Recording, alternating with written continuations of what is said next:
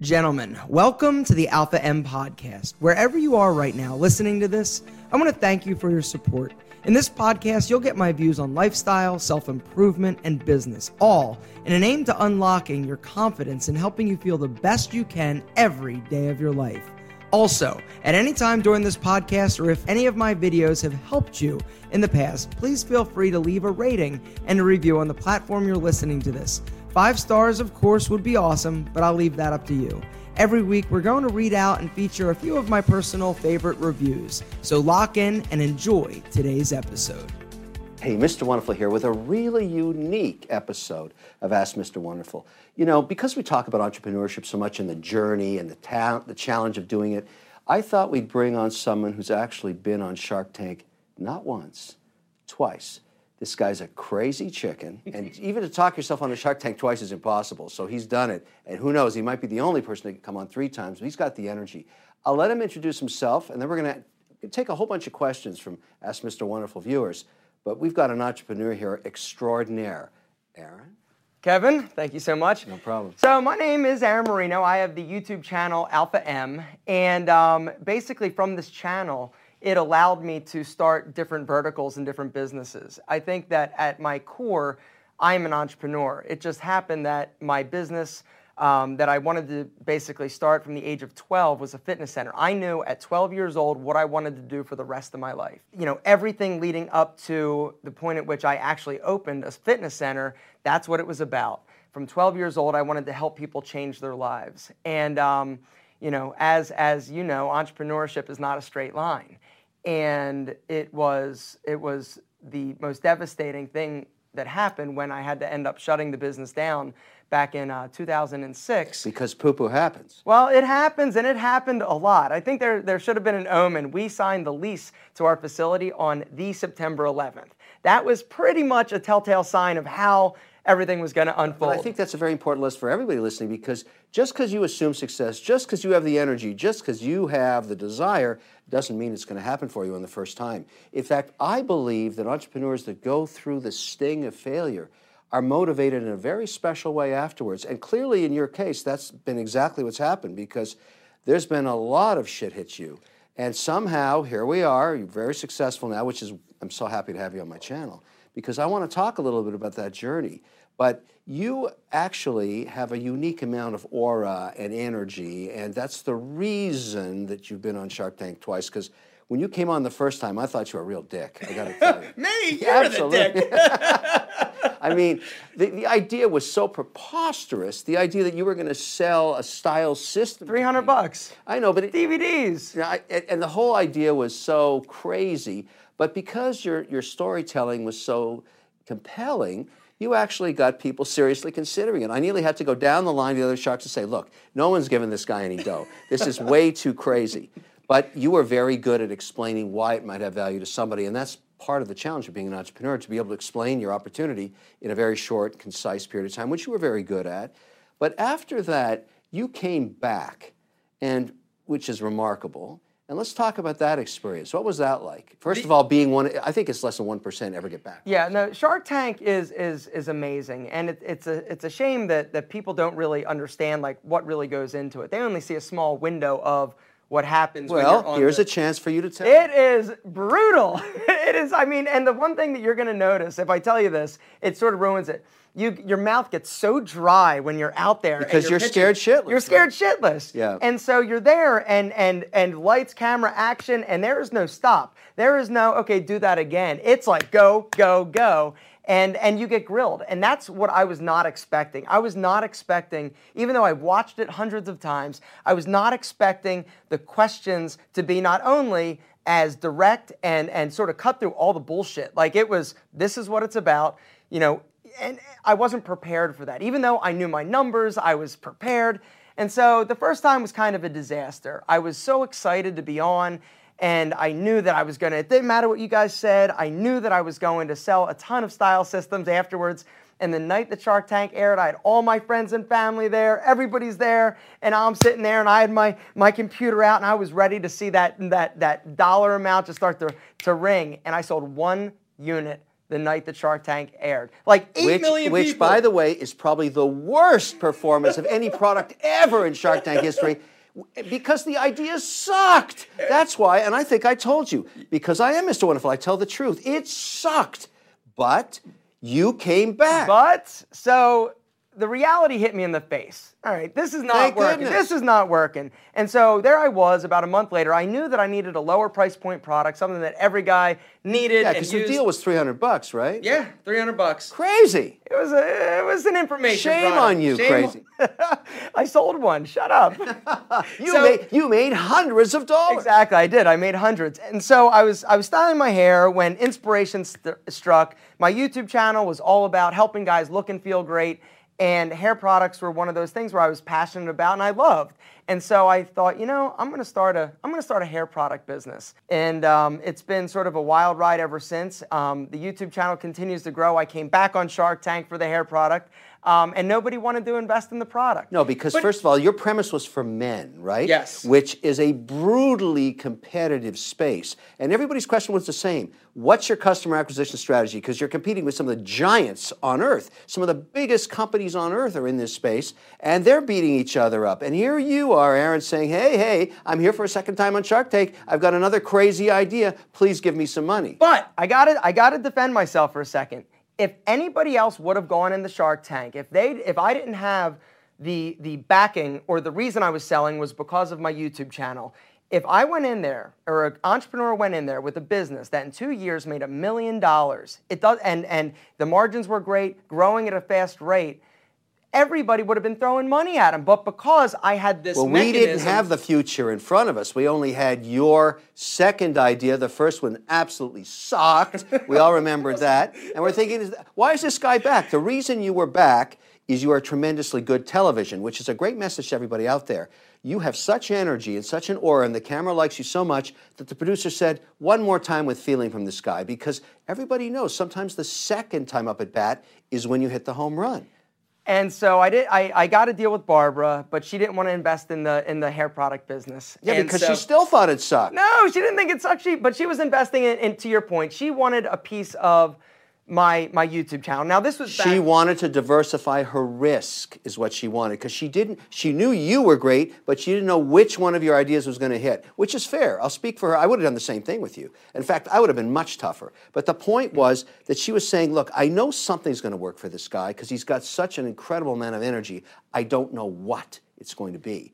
And that's exactly what happened. So fast forward, I didn't end up taking the deal. Since then, I've been able to start a few other businesses, basically leveraging my ability to, communicate and have a large following. So which ones actually worked? The hair product business worked. It's what are the sales of that thing? Right now, this past year? Barbara, you bozo, you let that get away? I can't believe it. Shame on you. Imagine that dog, that piece of poo-poo was doing $1 million? That's I didn't think we were going to get to the numbers. So that was one. Why not? I'm all about numbers. That's not, and so that's not. So I have other businesses as well. I don't want to go into the numbers with all of them. That's a pretty good number. That's a pretty good number for a product everybody thought was going to suck. So then my largest business is a skincare company called Tiege Hanley. Yeah. That is a men's skincare subscription business. I have an advertising agency that I started as a result of not being able to sell I didn't want to sell advertising to my channel. I wanted somebody else to do it. And so I hired my best friend from high school, Terry, who is a car salesman, an amazing car salesman. And from moment one, everything took off in terms of sponsorships. So just tease us. What's the big nut? What are you going to do in sales this year across all this stuff? A lot. Like, just give me a number. I mean, a lot. Come on. See, here's where Listen, a lot can mean $2. It's more than $1. That's a lot. Or it can mean something substantive. What do you got? What about you? Hey, come on. Listen, I'm asking you.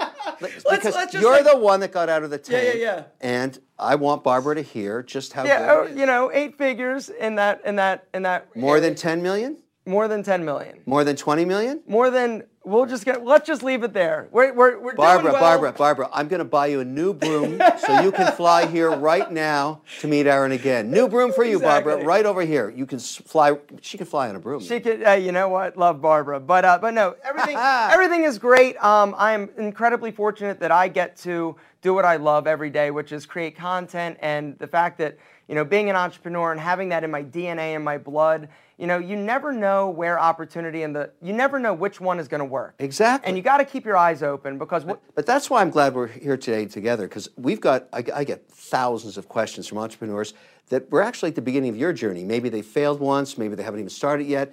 That's why I want to tap into you today on these Ask Mr. Wonderful questions. I got a bunch of them here. Great. Let's listen, and then I want us both to answer them from the different perspectives we have, because you have come out of a hole. You have a little story on this watch before we start, right? Yep. This is a beautiful Rolex. I'm a watch collector. Yep. I really appreciate that. It's a gorgeous rose gold piece, but it's got an inscription on the back of it. What does it say? Yeah, most people, it's funny, most people celebrate victories or wins or benchmarks in their business by buying nice watches, or they'll buy a watch to represent some deal. That's what I do. That's what I do. Something good. And a celebration of success.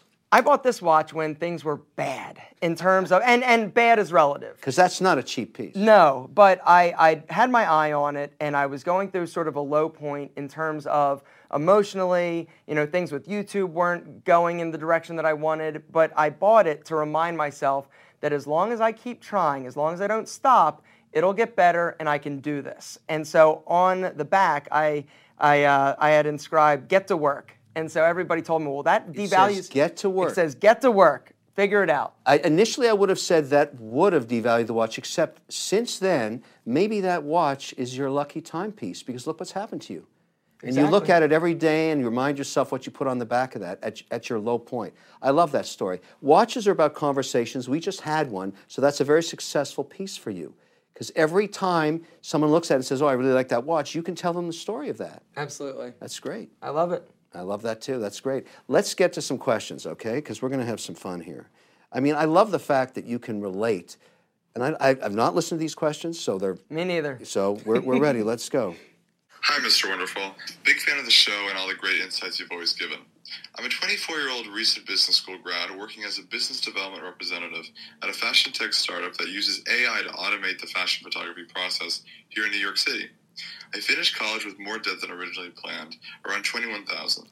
I want to save and invest in the future so I can start my own business one day, but believe I need to eliminate all my debt before saving and investing, and of course eventually starting my own business. Do you recommend someone in my position to focus all their extra money, their savings, and commissions towards my student debt? Or is it advantageous to do a little bit of both, save and invest, as well as pay off the debt, even if it'll take more time? Thanks, Mr. Wonderful. I've always resonated with your story growing up as an expat with you and myself. I love your videos. Any advice would be great. Thanks. You know what's cool about this question? It's in your space. It's in fashion. A little bit. Yeah, but the guy is $21,000 in the hole. He hasn't even brought any revenue in, doesn't have a business yet. What do you tell him? So for me, I think it really depends on, for one, interest rate on that student loan. Call it 7%. 7%. I would probably not wait to start saving for both my future in terms of my business. It sounds like he's an entrepreneur. He has an idea that he wants to go after. I would pay down the debt, but I think that I would be utilizing my funds to try to start that business that I ultimately feel will propel me towards success. But so debt freaks you out, is what you're saying. I don't have any debt. Once I had to file bankruptcy. So you felt that happens. Oh God! You felt the terror of that. There's nothing that takes the fun out of life like debt and not knowing how you're going to pay your bills. Well said. And for me, when I had my fitness center and it was failing, I was taking money off of my credit cards to pay my staff. I mean, it was bad.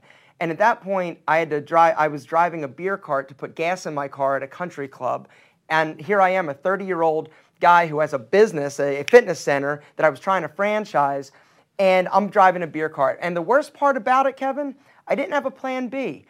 I'm the type of entrepreneur that I don't have a safety net. I'm plan A all the time, direct, and when that exploded, I had no fucking idea what I was going to do, and that was the scariest part for me. So I totally agree with you in that I have no debt. Zero. And every time my credit card comes in every month, every cent is paid off because I live in fear of debt. I've been through that too. I didn't get to bankruptcy, but I got very close, and it scared the living shit out of me. And it made me feel unhealthy. It puts so much stress on you. So I think both of us giving you the same advice. Number one focus is pay down that $21,000, but don't give up your dream. You have an interesting idea in fashion using AI.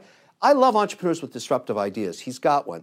But that debt thing is the real message in that question. It is, absolutely. And so, that's for everybody with college debt. It's between 6 and 7% most of these loans. They kick up to that rate pretty damn fast. And you've got to start focusing, but whatever you're doing, take 20%, 10%, and pay it down.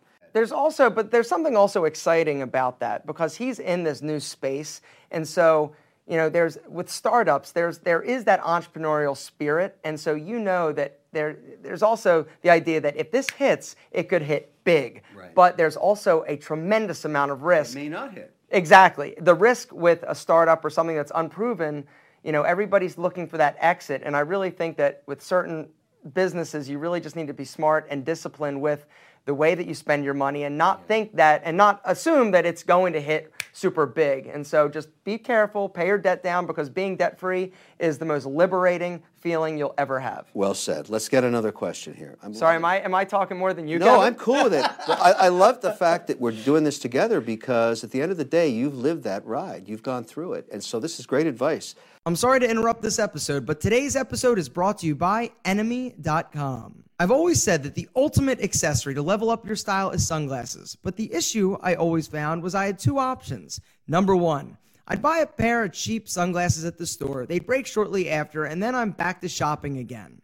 Or, number two, I'd buy a high-quality designer pair, but I'd have to spend over $300. I saw a real need for high-quality premium sunglasses that look badass but rival any other sunglass brand out there without a premium price tag. I launched Enemy.com to solve this problem, offering premium quality sunglasses without the premium price tag. Our custom designed sunglasses feature Zeiss optic lenses, the best lenses in the market. We use spring hinges for extra durability. Every frame is made with Italian Mazzuccoli acetate, so they really do look premium, and we use 100% UVA and UVB protection for ultimate eye health. We also keep it simple for you. 3 styles that are timeless but suit every face shape. And if you're worried about size, we offer our unique perfect fit guarantee with free shipping and returns in the U.S. Instead of paying $300 for this level of quality, we sell direct to you and have cut out the additional cost most sunglasses companies charge. A pair of Enemies costs just $95, and you get 15% off today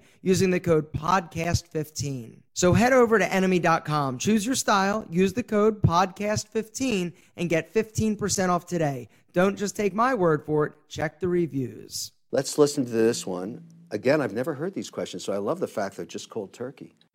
Hey, Mr. Wonderful. Joe here. Huge fan. You're my favorite shark. I was just wondering what you do when the woman you love will never love you back. Thanks, Mr. Wonderful. Whoa, Joe, baby.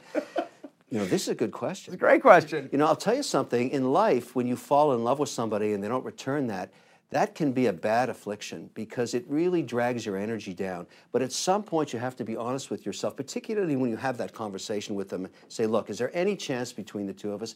All of us have been there. People try and say, oh, it's never happened to me. Bullshit. It happens to everybody. But that makes you realize they're not your partner. They're not there for you. They don't love you back. And that's just the nature of love. It's a bitch that way. But you have to have that conversation with them. This is my advice to Joe. And say, look, I really have some strong feelings for you. But if you can never reciprocate that, this is a Bonnie Raitt song, by the way. It's a classic, which she professes her love to somebody, and they're never going to love her back. Broke her heart. What do you do? Joe, my advice to you is you got to be honest. The fact is you are amazing, right? You're an incredible guy, and you're going to make some woman the luckiest woman ever. But one of the issues that we fall into as men is that we do get sort of tied in and preoccupied with that one person, right? And really it's because of something that we can't have, right? The truth is you need to read the writing on the wall, and it's time for you to take care of yourself and understand that you're never ultimately going to find that perfect person that's out there for you until you are able to shut the door on this person that obviously is not worthy of your love and affection. Do you think as you get a little older, Aaron, that you understand the pitfalls of love and you start to realize, I don't want to drag myself, maybe you become more of an oyster. You protect your emotions because they know how much it hurts. But if you've never been hurt, you can never really fall in love. Absolutely. That's the issue. That's the issue. So I think for Joe, you got to write this one off and you got to move on. Aaron has the right advice there. There's always another fish in the ocean somewhere. By the way, is she really smoking hot? That's breaking your heart? That's the problem? Usually that's... Usually you always there's say to yourself, something, yeah. I'll never meet someone that hot. You will. You absolutely will. You will, Joe. It's... You will. That's a tough one. Okay, here we go. Number 3. I'm having fun. Are you? I'm having a blast. This is great. All right, here we go. Hi, Mr. Wonderful. Thanks for taking my question. I wondered, when is it a good time to add a co-founder to your company? And how much do you offer them? I have a company that I started about a year ago, and I think I'm ready to add a co-founder to the company, but not sure how much I should offer them. And so I thought I would ask you, Mr. Wonderful. Thanks so much. It's a great question. Well, is it really a co-founder? Is it really a co-founder? No, it isn't. It's a partner she's talking about. Exactly. But I mean, here's the real debate that I've learned. You're really good at some things and not good at others. Every entrepreneur is exactly that way. So I'm a good sales marketing person. I hate logistics and manufacturing. Bores the shit out of me. But without that skill set, I can't really scale. So along the way in my businesses, I've always found someone who can make up for my weaknesses. And I've made them partners by giving them equity. They're not really co-founders, as you've said. But in order for them to stick through the hard times and really suffer the pains and slings and arrows of building a business, you got to give them a piece of the action. That's the way I look at it. So if you are actually growing and it's working and you realize you have weaknesses, you've got to find someone else to fill those holes. Now, maybe you can find employees. We're going to have to pay them a lot. I prefer to have people with skin in the game, soldiers beside me. We're all fighting the same war together, and we're in for the mission, and we all get the upside. So I think if you're asking me this question right now, and I'm dying to hear what Aaron has to say, I think you're ready for a partner. But make sure you're not greedy. Don't be a greedy pig. Pigs get slaughtered. If you're giving away equity, make sure it's the right person. Take a long time to make that decision. But together, you'll make a much bigger pie, and that equity will be worth a lot to both of you. What do you say? The one thing I would say, I have some businesses that I have partners in, some businesses that I don't. And there are upsides to both scenarios. The one thing I would say, whenever you are considering adding somebody to the team, to something that you're building, your baby, you want to make sure that it's not only the right fit now, but it's the right fit moving forward. And what I mean by that is, I think too often people are thinking, I need to give away too much too soon, and they think it's, it has to vest like immediately. I would say that in this scenario, find somebody that is going to add value, that's going to fulfill or fill the voids in which you're not good at, and then do it over time. Do it gradually. There's nothing wrong with seeing how this person performs, because the worst scenario. So give them the equity as they perform. As they perform, have it vest over 2 years, a year. Give them a little bit of equity after year 1, year 2. Have different benchmarks.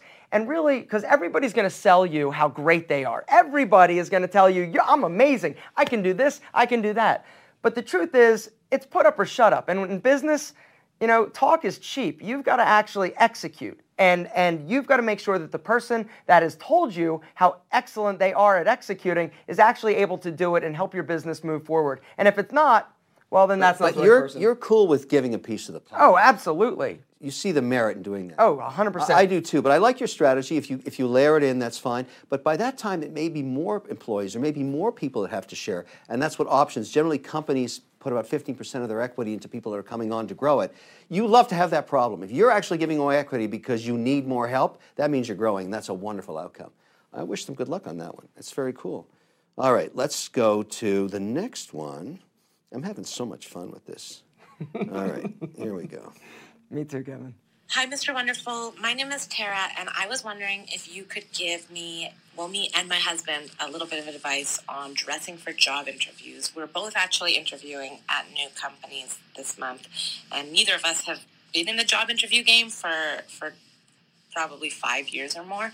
I've heard that wearing a suit and tie or a blazer and heels for a woman used to be the way to go, but that some new companies think that you're stuffy or won't fit the job culture. Yeah, we would love your advice. Is it better to overdress, or is it better to be cool and approachable?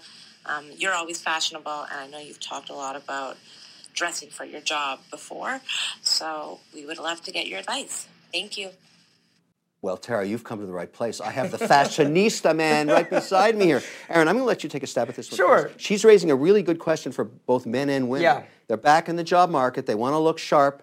They want to win the job, basically. I think the first thing you need to do is do your research. Figure out what the corporate culture is like at the place that you're actually applying for. Because one of the issues, if you're going to like a cool like tech startup, I really feel like it does to some degree depend on the business that you're actually going in and applying for. And so do your research. So if it's a cool tech startup in the Valley, what are you saying? You're going to be a little hipper in terms of what clothing you're wearing? I think you a little more free? You don't have the pressure to dress. It might not require a suit and tie, something super professional. Yeah. It might be a business casual type of environment. But I always would say err on the side of overdressing versus underdressing 100% of the time. That is your one shot, and your employer knows that it doesn't get any better than right now. Like, this is the best. If you are going in for an interview, you know that if this person didn't shave, if you know this person didn't wear pantyhose or whatever the situation is, it's never getting any better. And so I would say that if you want to dress and be cool and hip later, that's fine. That's for HR to work out. But right now, you need to be respectful of the position you're going after, but also do your due diligence in identifying what the corporate culture is. Because if you go in a three-piece suit and it doesn't require that, you may be overdressing for the potential job or interview. It's a great answer. I'm going to take a stab at it too, because I actually interview a lot of people. And I've learned that the key words you just brought up there, Aaron, you only get a first time to do a first impression, only once. That only happens once, when you walk in that room and you look at each other. So clothing is really interesting because it's different for men and women. Men have fewer choices, particularly if you're going for a job in financial services. What's happened on both the East and the West Coast over the last 5 years is the tie has come back as a sign of respect that you care. If you're in the financial services, you're in an industry of trust. And the styles have become very, very clean, and the tie, and also, the colors have become more muted. It's very interesting to watch that happen. It happens in San Francisco, Los Angeles. I see it in New York, Miami, Chicago, and I travel all those cities. People are looking crisp, clean, and subtle for the side of men. Now, women, this is very controversial, because if you look at some of the codes that are now written by large corporations about women's clothing, they're putting in the concept of not showing too much chest. They don't want controversial dressing. They don't want it to be flirtatious because of all the Me Too things that are going on in the world, and they're trying to tone down. And believe me, in big companies, people meet each other and stuff happens. That's just men and women doing their thing. But how you clothe, if you clothe yourself in a controversial way, that's going to hurt you in a job interview. Are they risking something? That's the employer saying to themselves, and they make notes about this stuff. I can guarantee you, and very often they're asking for a picture of you before you show up, just so they can see what you're wearing. Women have to be very careful that they look professional. That's what matters. Whatever that means to you, taking into account your idea about the company you're going to work in. But if you come in with anything controversial, that hurts. And that's why there are dress codes. And that's why companies, as they grow, just past 25 people, HR starts to put in place dress codes because they don't want to cause tension in the workplace. Great question, though. I loved it. Never had one like that before, and good it came when you were on the set. Because you're the fashionista guy. You keep telling me that. You overestimate my ability. Well, come on. You told me twice on Shark Tank, remember? All right. Hi, Mr. Wonderful. This is Andres from Colombia. At the moment, my brother and I have a hamburger and a hot dog business with 3 outlets. My question is, if it is better to grow slowly or seek funds to grow faster? We're selling over $1 million a year. We've been open for 2 years only. Thank you. $1 million and 3 stands. The kid knows what he's doing. You can live off that. You could. You're probably making about 30% margin on a product like that, I would think. Bringing in $300,000. Maybe it's between $200,000 and $300,000. I'm going to give him that if he's running it. So that's a good question. You first. You go nuts, you borrow money to expand, or you just grow slow and steady? So here's the thing that you got to figure out.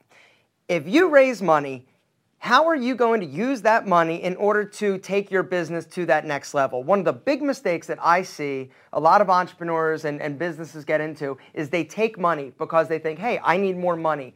But they don't know how they're going to spend it in order to actually generate more revenue. I am a firm believer that you never, it sort of goes back to the whole debt thing. I don't want debt on my personal life. I don't want debt in my business unless I know if I can use, and you've said this all the time, I just want to add fuel to the fire, right? Or cash to the fire and make it burn bigger. Gasoline to the fire. That's what it is. And so unless you know how you're going to spend that money and you've got the infrastructure in place in order to be able to scale your business bigger, stronger, more profitable based on you taking money, I say until you know how you're going to do that, until you have a roadmap of I'm going to spend X, I'm going to get this back, don't take the money. Do not fall into the trap, because if you take money from friends and family, they'll let it slide. But once you go into that institutional money, then they're calling you. Then they're like, hey, why aren't you selling 27 more burgers a day? And do you want to answer to those people? That's my question to you.